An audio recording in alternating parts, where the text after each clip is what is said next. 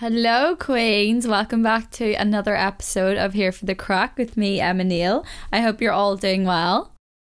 I still can't believe last week's episode was an hour and 20 minutes long. This will definitely not be that long for anyone that doesn't like the longer podcasts. I actually really like long podcasts, but I know it's kind of annoying when you want to listen to something in a certain amount of time, on your drive to work or on your morning walk or something, and you end up having to split it over 3 days because it's that long. Does anyone else find that they just don't listen to music half as much anymore? I swear when it comes to music, I don't even know what I like at the minute. I find it so hard to know. I just get really bored with music. If anyone has any good playlists, please send them my way. I'm always looking for new music because I can never be bothered to try and hoke it out. It's so hard to find new artists that you like and new albums and stuff that you like. And there's always such a long list of new episodes in my your Spotify account, the way if you follow podcasts and it all comes up in new episodes. I swear there's literally about 20 new ones every day, so I'm just constantly listening to podcasts. So if anyone has any good summer playlists, please send them my way. I'm actually taking my first yoga class this week. Well, when you're listening to this, it will have been last week, which is really exciting. Oh my god. Right, this is the one issue though that I have, okay? So, right, let's backtrack a little bit. When I was in primary 6, I remember the day as clear as water. And I remember the exact classroom that I was in, the teacher that I had, the people that were in my class. I remember all of it. And basically it was one of those, do you know when you're in primary school and you have to do those, every now and then you'll have to do those kind of talks to the class. It's literally a 2-minute talk about your favourite hobby or something that means something to you. It's literally so vague, and you can get up and you can talk about your pet, you can talk about a sport that you play, just something like that. And I actually can't remember what this one was about. That is the one little detail I've forgotten. Anyway, that is relevant. So I don't think there's any particular order. The teacher is just kind of saying someone's name and they get up and do their little 2-minute, 3-minute presentation, and everyone claps and sits back and they sit back down. So I'm not nervous for it. At least I don't think I am. There's nothing going through my head telling me that I'm freaking out or anything about it. But then the second the teacher calls my name, all of a sudden my heart starts pounding in my chest, my face goes bright red, my palms are sweaty, pure panic mode. I just froze and I didn't know what to do. I couldn't get up out of my seat. No, I think I froze in my seat, and then she was kind of Emma, come on. So I really hesitantly walked up to the front. And then I just stood there and I just froze, and then I just burst into tears. And nothing could calm me down in that moment. I was hysterical. And looking back on it, I think that was probably, if I had to guess, my first panic attack. Because I was literally hysterical, gasping for breath, thought I couldn't breathe. It's so crazy because when you think about it, why is my body responding to that situation in that way? I'm in a class full of 30 people that I know well, that I've been in the same class with for the last 6 years, that have all gotten up and spoke to me, have all, I've sat at desks and shared tables with them and spoken away and been fine. I've read out, when you have to read out in front of people in class, I've done stuff like that. But for some reason, when I have to get up and stand in front of people while they're sat down looking at me, I really don't react well to it. And ever since then, I've had such a fear of public speaking like that. But it's really strange because it's only when it's that exact dynamic, when it's me at the front of somewhere with everyone sat down looking at me and I just feel like all eyes are on me, and I don't know, even when I'm telling myself I've nothing to worry about here, I'm fine, I'm not nervous, but then the second I'm in that situation, my body responds to it in the exact same way, no matter what, even if I don't think I'm nervous whatsoever. I'm fine in group projects when you have to get up and present to a class. I'm fine if I had to take a dance class or something, I'd be fine with that because I'm standing, everyone else is standing. I don't know, and if it'd be better as well if it was one of those dance studios with a mirror, so I'm not like facing everyone together is facing the mirror. If it was a scenario like that, it'd be completely sweet. But the second you put me in that like classroom type of dynamic, oh my god, it's just sheer panic mode. And it's so weird because right when I was doing my yoga course, and we had one class a day called yoga teaching practice, which was mostly like we'd have to write lesson plans for it and teach it to other people and then have other people teach theirs to us. It would kind of chop and change, like sometimes you'd just be teaching it to one person, and it's just kind of to get you used to verbalizing all the stuff that you will be doing, because I don't know, there's so many times it's like, yeah, I know what I'm doing, but like how can I convey that to other people? So it's just to get you into the habit of how you teach it to other people verbally. And like when it was the 1-to-1 or like even 1-to-2, never bothered me at all. And then we did this one time where I had to teach it to everyone on the course. Well, actually it wasn't even everyone, it was like half the class because we were split into 2 different groups. So it wasn't even like 10 people. But like all of a sudden I was back in that scenario where everyone was sat down on their mats at the start and I was at the front.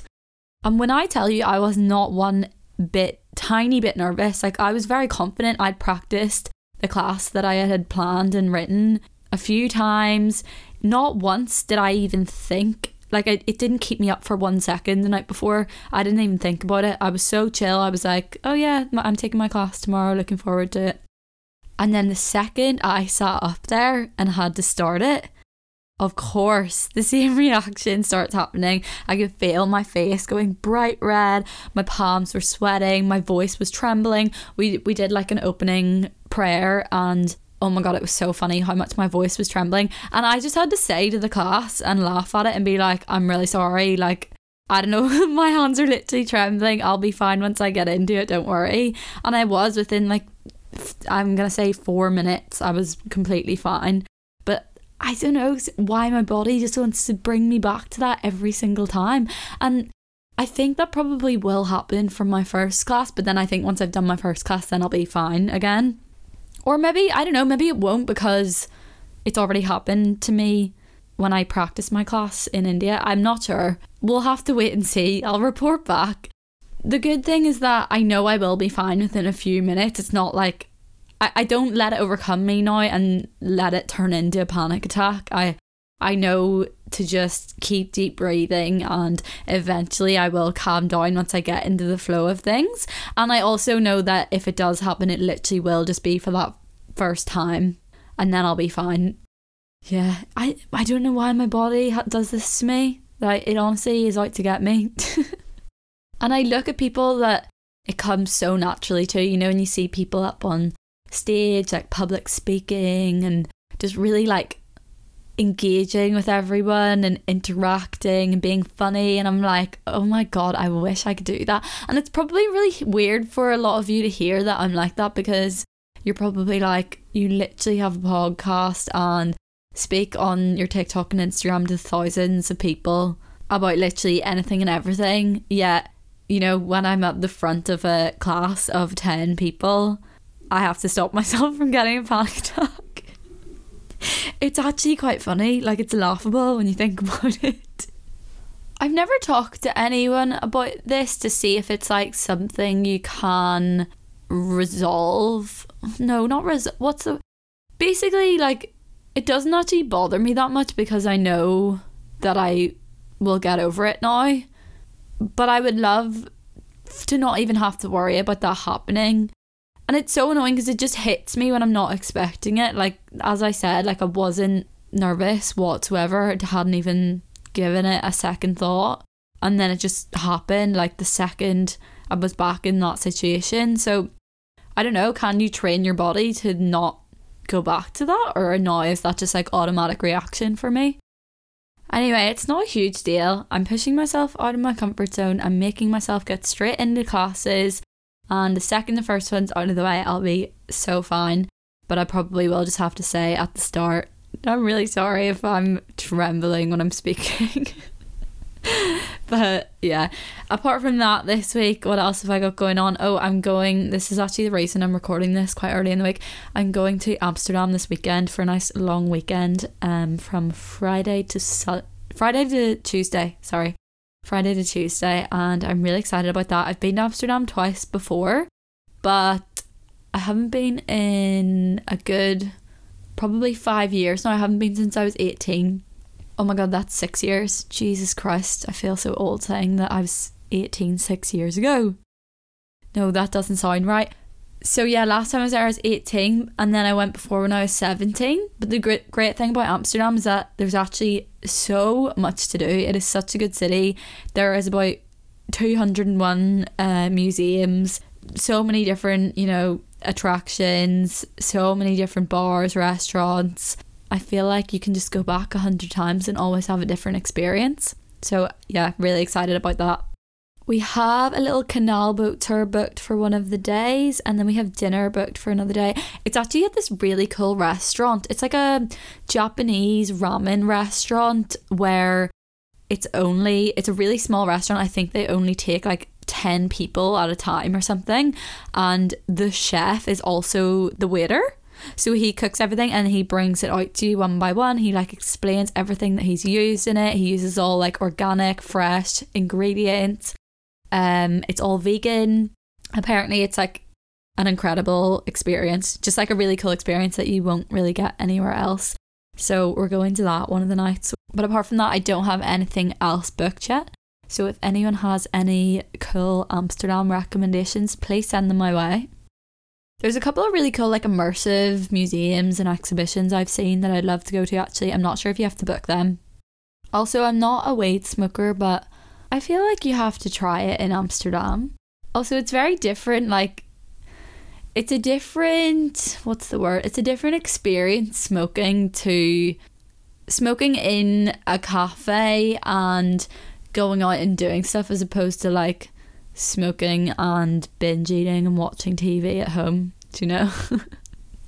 Like, I feel like it would actually be really funny smoking and going to a museum or something, whereas I have no interest in, well, I just don't think weed agrees with me anyway, but I have no interest in smoking and just like chilling at home.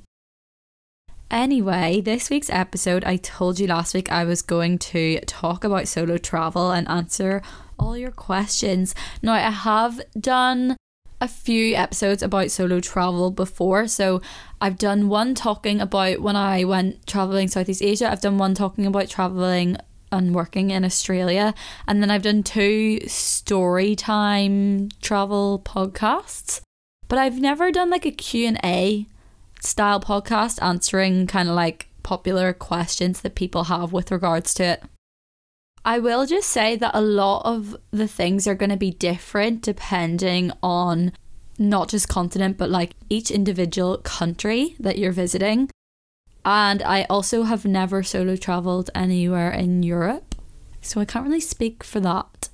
I would like to do a couple of solo travel trips around Europe, Who knows, maybe in the future. Okay, so I put up on my Instagram story asking, send me your solo travel related questions for the next podcast. So let's get straight into them. First question, do you ever feel lonely during it? Yes. I think with anywhere, whether it's somewhere that you're traveling, whether it's a new place that you're moving to, if you're going to be somewhere where your close friends and family aren't there, naturally you're going to feel a bit lonely because you don't have that same close connection or bond to people.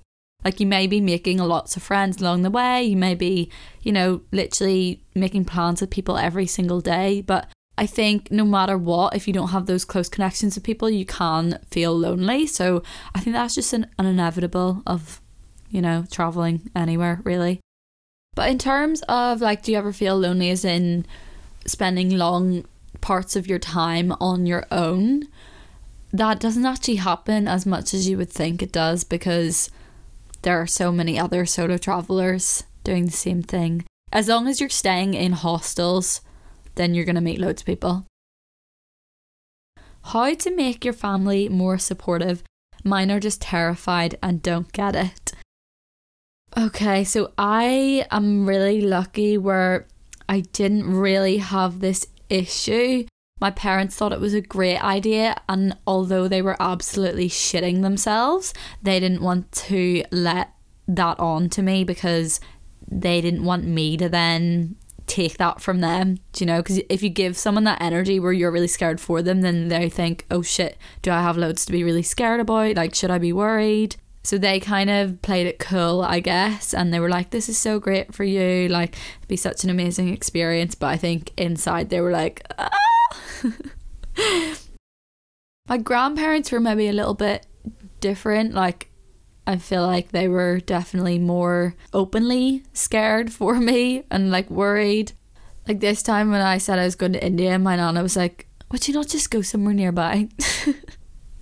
And they'd always text me and be like, we worry about you and stuff like that. But I mean, I don't think you can let other people's fears stop you from doing something you want to do.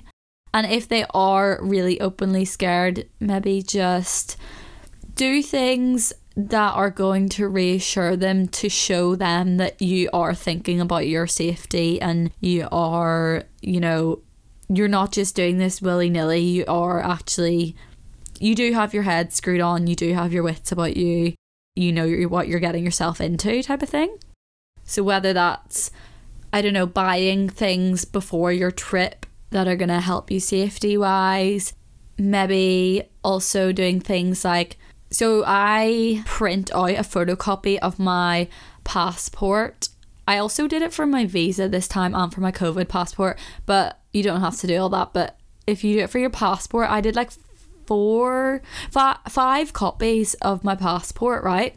And I fold them up and put them into all different places. So one copy stays at home with my parents, and that way, if for whatever reason all of my things go missing, there's still something at home that, you know, they can tell the embassy my passport number or whatever.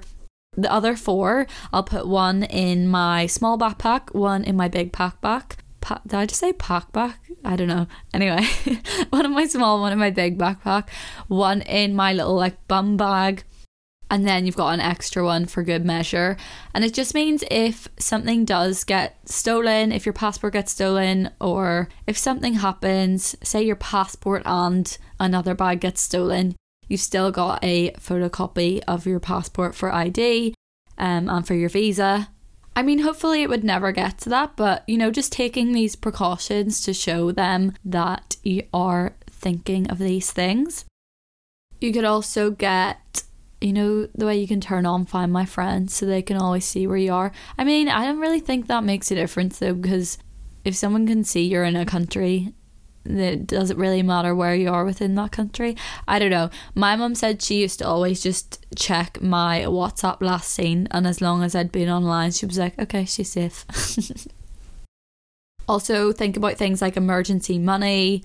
Think about like backup plans for money, because, you know, if your card gets, like, sometimes you can have real issues with money when you're away because the ATMs might reject your card, or maybe your bank freezes your card because they suspect like suspicious activity when it's not, it's literally you. And then, you know, because of the time difference, you might not be able to speak to your bank, but you need to get money out to be able to get somewhere. All these things can happen with money. Like, I had a really, really hard time in India with money because the ATMs never had money in them, and then sometimes they'd reject your card. They were opened at really weird times. They didn't open on a Sunday, and Sunday was my only day off. All these things kept coming into play with money, and I was like, Jesus, this is a fucking nightmare. Yeah, just really think about money. Have like more than one card that you can use, and have like emergency cash that you can exchange if you need to. Always think ahead as well with money. Like, never let it get to your last pound until you get money out again. Really start thinking about, because sometimes you'll be on islands and you won't be able to get an ATM, so you really need to think ahead on the money front. I would advise though that you get 2 cards, but 2 like travel ones, so like a Revolut and a Monzo, and then also have your normal card as backup, so that's 3 cards. And then I would say also have like an emergency cash amount. It doesn't need to be much, like just £100 at the bottom of your bag, so that if you're ever in a situation where you literally can't get money out, then you've got cash that you can exchange. Next question. What does a place have to have for you to feel safe at an accommodation? This is actually a really good question. I've never really thought about it, but I would say I always like for a hostel to have some sort of locker. Now, it doesn't need to be a giant one that fits your whole big backpack or anything like that. It can literally just be one of those small kind of valuable lockers, but I think that is really important to be able to go to sleep at night and know that your passport and your phone and your money is locked away. To be honest, apart from that, I really can't think of anything else safety wise. Like, obviously there's things I'd prefer, you know, like a fan or aircon, but that's nothing to do with safety. So yeah, I think as long as you have a little locker, you can sleep well at night. Okay, next question. How do you even start to plan? Okay, I know what you mean, because it can seem so daunting, especially for really big countries where you're just like, where the fuck do I even start? Like, when I was originally planning to go to India, I was like, oh, I'd love to stay for way longer and like travel for a lot longer than I ended up staying there for. And then I just looked at a map of India and I was like, maybe not. Like, it's just so hard to navigate when a country is that big, because you're just like, where do I even start? With smaller countries, it's a lot easier to break down. This is what I tend to do. I think I have talked about this on another podcast, but I'll just repeat it because it's literally the best tip ever. Anytime I tell anyone it, they're like, that's actually genius. It does take a little bit of time, but not like copious amounts of time. Basically, say you're going to, let's just say Thailand, okay? And so look up on Google Thailand recommendations for, say you're going for 4 weeks. So say Thailand recommendations for 4 weeks, or 4-week Thailand itinerary, 4-week schedule for Thailand. Just look up loads of different things, click on open like loads of different links of all different blogs, posts, websites, the whole lot. Just open them all. Go through and read through them all. Every time you see something that interests you and that you think you would want to go to, no matter whether it's a whole, like it could be not specific, it could just be a city or an island, or it could be really specific, like a statue or a viewpoint in a certain place, or a restaurant in a certain place. So it doesn't matter how like general or specific it is. Whatever it is, get the app on your phone called Maps.me, and basically it's like an offline app. So you download the country that you're going to, and then it means you don't need internet, you just need GPS when you're there, which is really handy for when you're there, because a lot of the time you won't have Wi-Fi or 3G and you can still navigate where you are. So anyway, you download the map. Each time you see something of interest, look up the thing on Maps.me, right? And then it lets you save each place with a little pinpoint. And keep going through all your articles, all your blog posts, everything. Even I did this with YouTube videos as well. The YouTube's really good because it gives you really good visuals of places and makes you think, oh my god, I really want to go there.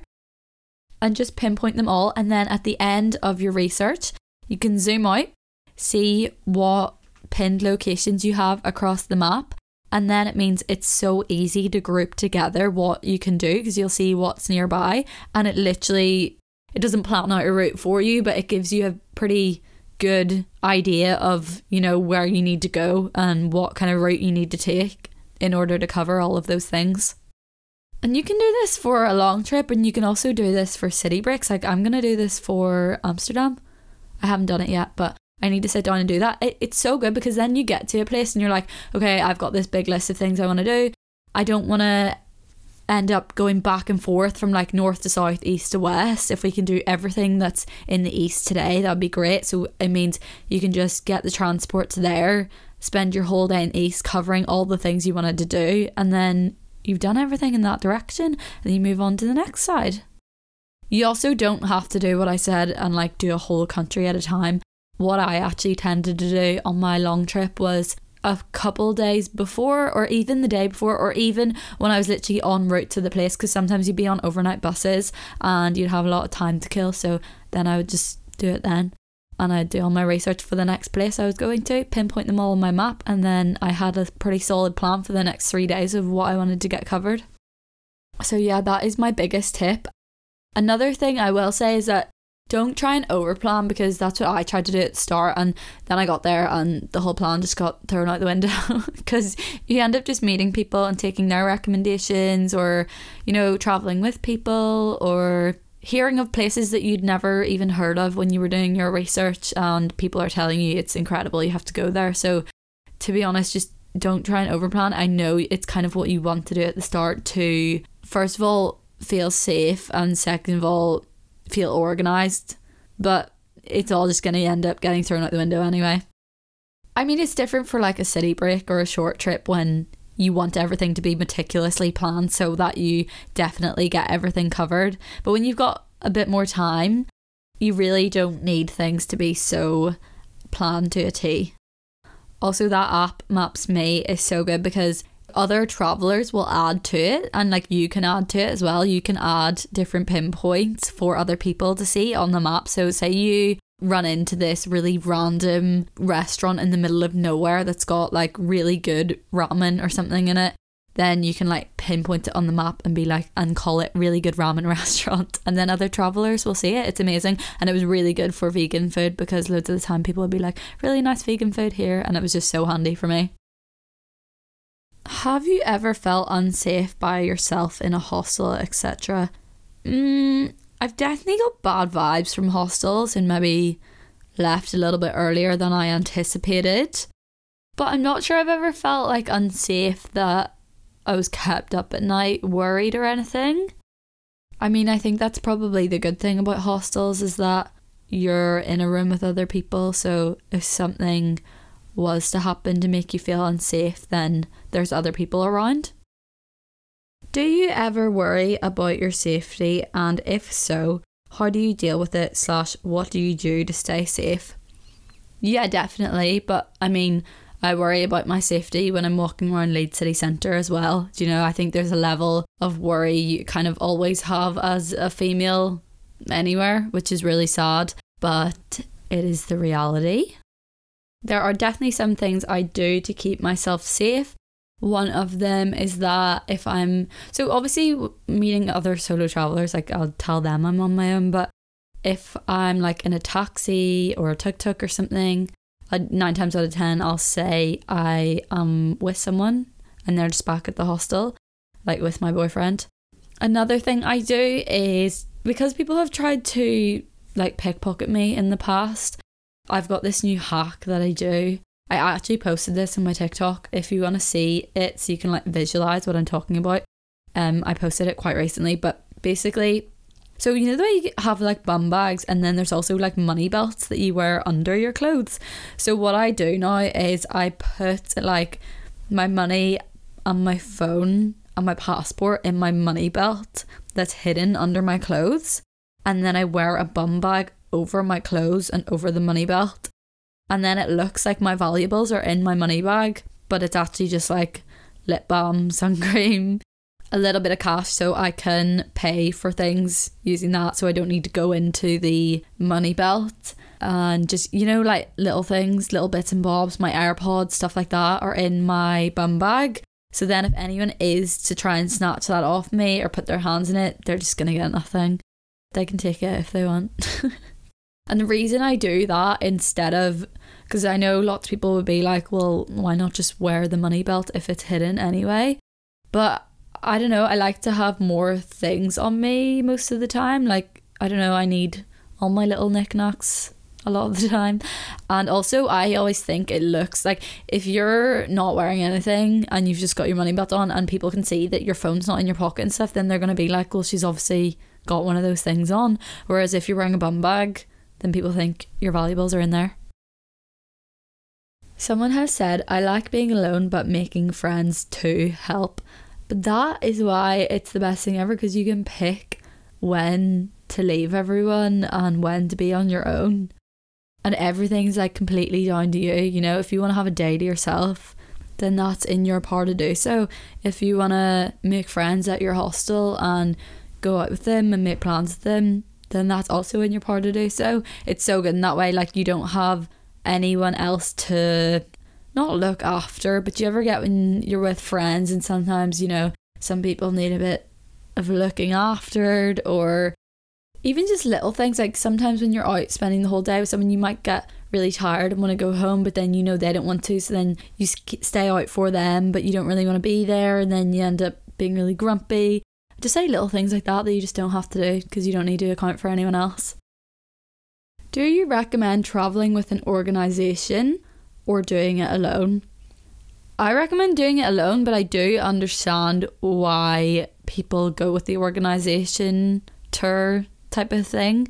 I can see how for a lot of people that would seem a lot safer just to kind of put it all into someone else's hands. But I think what you'll find when you get there is that you'll find I actually could have done this so easily myself, and it would have been so much better because I could have picked how long I stayed in places, and if I didn't like somewhere I could move on, and if I really liked somewhere I could stay for a bit longer, just things like that.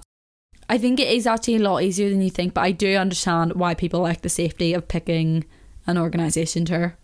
A lot of the time though, they will charge you so much more than if you were doing it on your own, so you're just paying like extortionate amounts when you really shouldn't be. And some white guys definitely profiting off of it all because like all the hostels or the places you're staying and the things you're doing, they're all just still costing the same amount of money. You're just paying loads for this organisation to take you.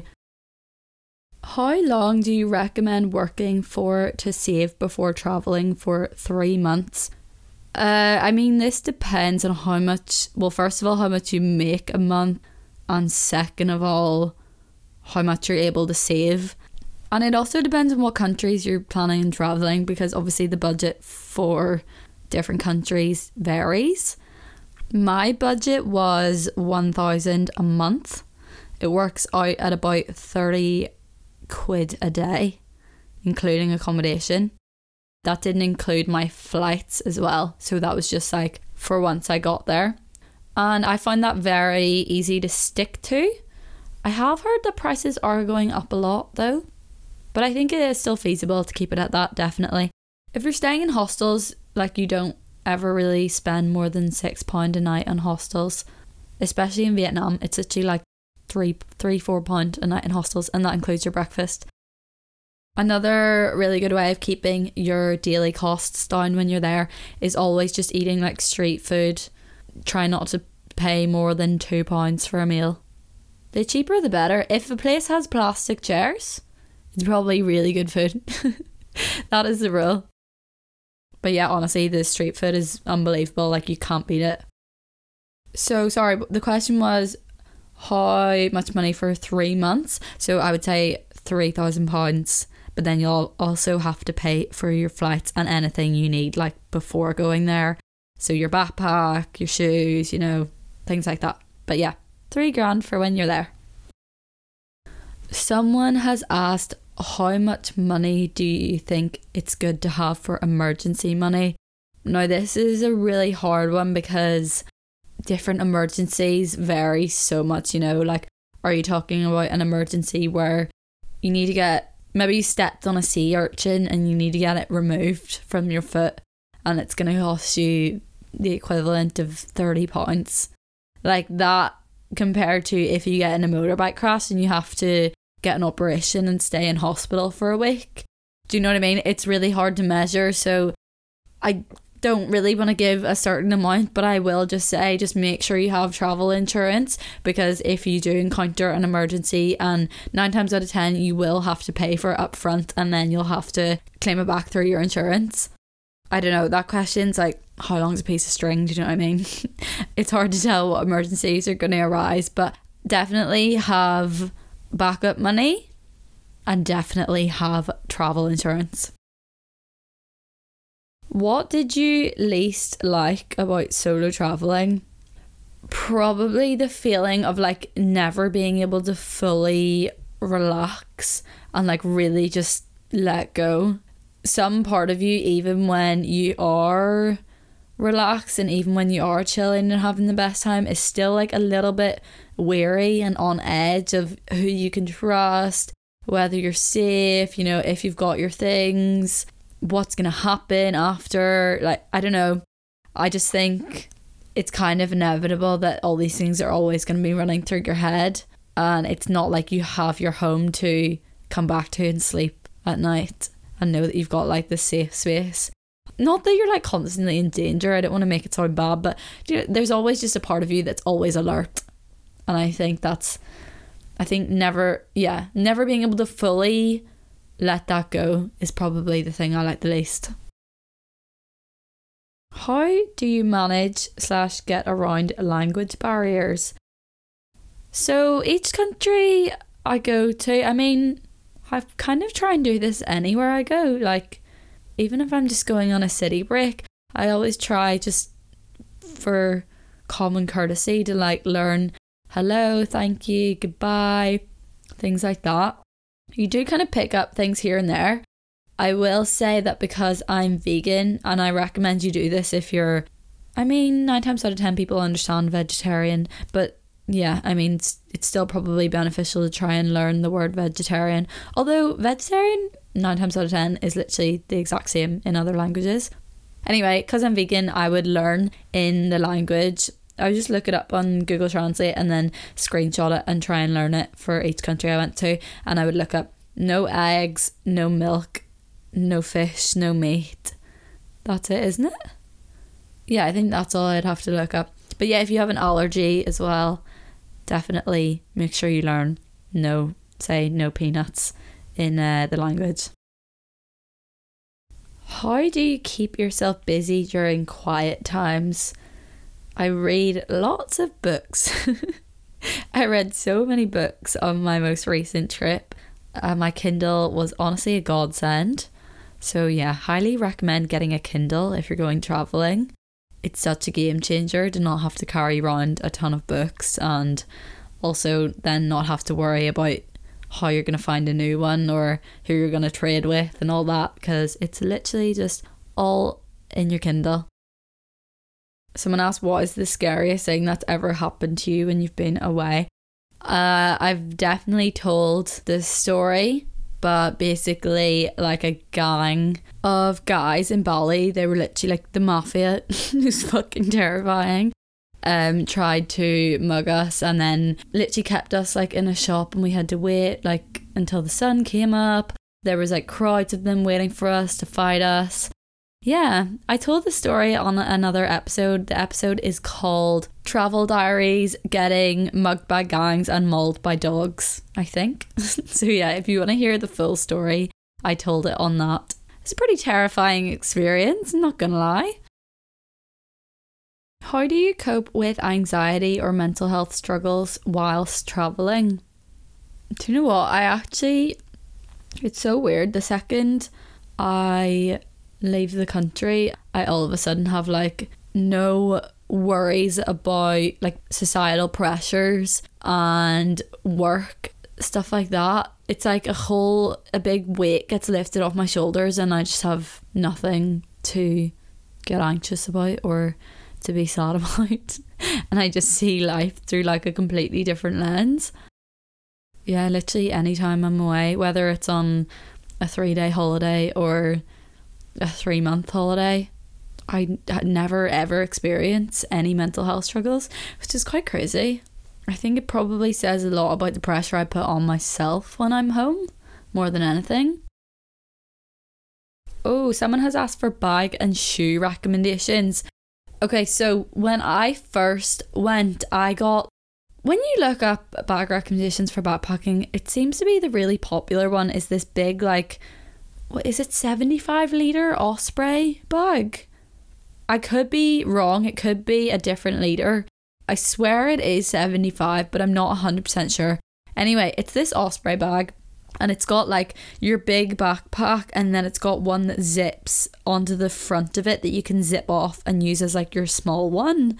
So I went and got that, spent a fortune on it, and I really don't rate it. And I'll tell you why. I've got a multitude of reasons. I ended up getting a different bag like for my next trip after that. So basically, okay, so I think the big Osprey bag would be a good option if you were, say, to be doing a 6-month plus trip that was consisting of you doing various things throughout the trip, from beachy stuff to mountain treks to, you know, being in like cooler climates, warmer climates, doing sporty things and normal like touristy things. I think if you need like a big variation of types of clothing and stuff, that big backpack probably is good. If you're going for a 4-month trip or under and it's in peak season where it's going to be warm, I really don't think you need a bag that size. I really didn't need a bag that size. I was carrying so much in it that I never even touched. And it just meant that it was so heavy and impractical, to be honest. Like, the whole reason you get a backpack is so that it's easy to carry around. It's easy when you're getting on and off boats or different types of transport, or if you need to walk places, like say you got a bus somewhere and then you need to walk to your hostel, it's no big deal. But like having a bag that size and that heavy was the complete opposite. It was way more hassle than it needed to be. I also didn't like that it only opened from the top, because if you wanted anything at the bottom you had to like take everything out, which is fine when you use packing cubes because, you know, you're only just taking out cubes, but it's still annoying. Like, I don't know, I just feel like everyone rants and raves about this bag and I really am not on board with it. Like, I don't agree with the love for it. I also didn't like the small backpack that came with it. I thought it was too small to be practical enough for like a day bag, and it's also like a really weird shape. It's like a wee shell backpack that's like stuck to your back and makes you sweat like fuck, which is really not what you want when you're in the sun constantly. So I ended up not even using that as my day bag. I'd just buy like a little beach bag that folded up to nothing and I'd use that as my day bag. So then for my next trip, because I was like, fuck that, I'm not carrying something that heavy around again, and I hated that I had to take everything out of it constantly. So I got one, I think it's JanSport. Now I actually think it's a knockoff because I got it in like a market in Sydney. So I don't even know if it's a copy of a legit one, or like if I'd be able to find the name of it or what. But it's it's not quite half the size. I think it's like 45-50 litre. It zips right down to the bottom, and it's also got 3 compartments, like 3 different zips, which is really handy because the other one did not have, I think it literally had 1 zip, the other one. So it has 3 different zips, which is really good. And it just means that I don't go overboard with packing because I can't. And it's so much easier to carry, honestly. It's a gift. But yeah, so I took that for then any other trip since. I brought that with me to India, and I still haven't got a new small backpack. I brought the Osprey small backpack with me this time, and I fucking hated it. And because I brought my laptop as well this time, I needed a bigger like small backpack. It was really, really impractical. Also, it's just really annoying, like if you buy food and snacks and stuff and you want to put that in your day bag, there's not enough room for it in the Osprey bag. Yeah, I honestly couldn't not recommend the Osprey one enough. If you're going for anything from 4 months or under, definitely think about getting a smaller, like 50 litre under bag. And make sure it zips to the bottom, and get packing cubes because they're a godsend. Okay, shoe recommendations. I am a big believer, no matter what the holiday is, in only ever bringing 2 pairs of shoes, one being a sandal and one being a trainer. And same applies for a 4-month to 12-month trip. Have a good sturdy trainer that will do you for walking, but will also do you for like just wearing with outfits. So this time round for India, I brought my Skechers, and I think on my 4-month trip I brought my Nike, what are they called? Air Max 95s, 97s? I don't have a clue. The ones with the wee bubble in them? I don't know what they're called, but I brought them for my first trip, and they were great. My Skechers were great as well. They're so comfy. I couldn't recommend Skechers enough. And then I would say get a good pair of like Birkenstocks, like a really durable sandal that will do you for walking, will do you for the beach, will do you for nighttime. Like, will literally just a good all round sandal that is really sturdy and isn't gonna break on you. I brought Birkenstocks the first time and they did me so well for my trip, but I brought like knockoff Birkenstocks this time from Office with me and they were falling apart. By the last week I actually had to buy like a wee pair of £1 flip-flops on the side of the road because they were literally flopping all around the place and I was about to be stepping in the muck within literally the next 2 minutes if I didn't stop and buy those flip-flops. Yeah, I uploaded a story of them, like a photo of them on my story. It was a joke. They were like, the whole sole was just ripping off them. How do you manage money when spending it on so many activities? Okay, yeah, you do have to be quite mindful of this. Now, you just need to be good on your non-activity days. So when I said the £30 a day budget, there's going to be days where you'll spend less than £15 and then there's going to be days where you spend more than £50. So you need to make sure that on your days where you are maybe just having a beach day and maybe just going to a few street food markets, stuff like that, you know, just having quite a chill one, that you are keeping your spend to the bare minimum. So just on food and accommodation and not overspending when you don't have to. Like, just because you're having one of those days doesn't mean you need to be like, oh, I've only spent a tenner today, like I've so much more of my budget to spend. Like, no, keep it to the bare minimum because then you'll have that money that you can, you know, bring over to another day to spend on scuba diving or to spend on a volcano trek or whatever it is, you know. So you just need to be really mindful of that. But it will balance itself out. And like I was able to do, with that budget, I was pretty much able to do everything that I wanted to do, which included getting my diving license, which is kind of pricey. And also like then doing a few other dives in other places. Is it better to stay in shared rooms to meet people? I feel I need my own space, but not sure what's best.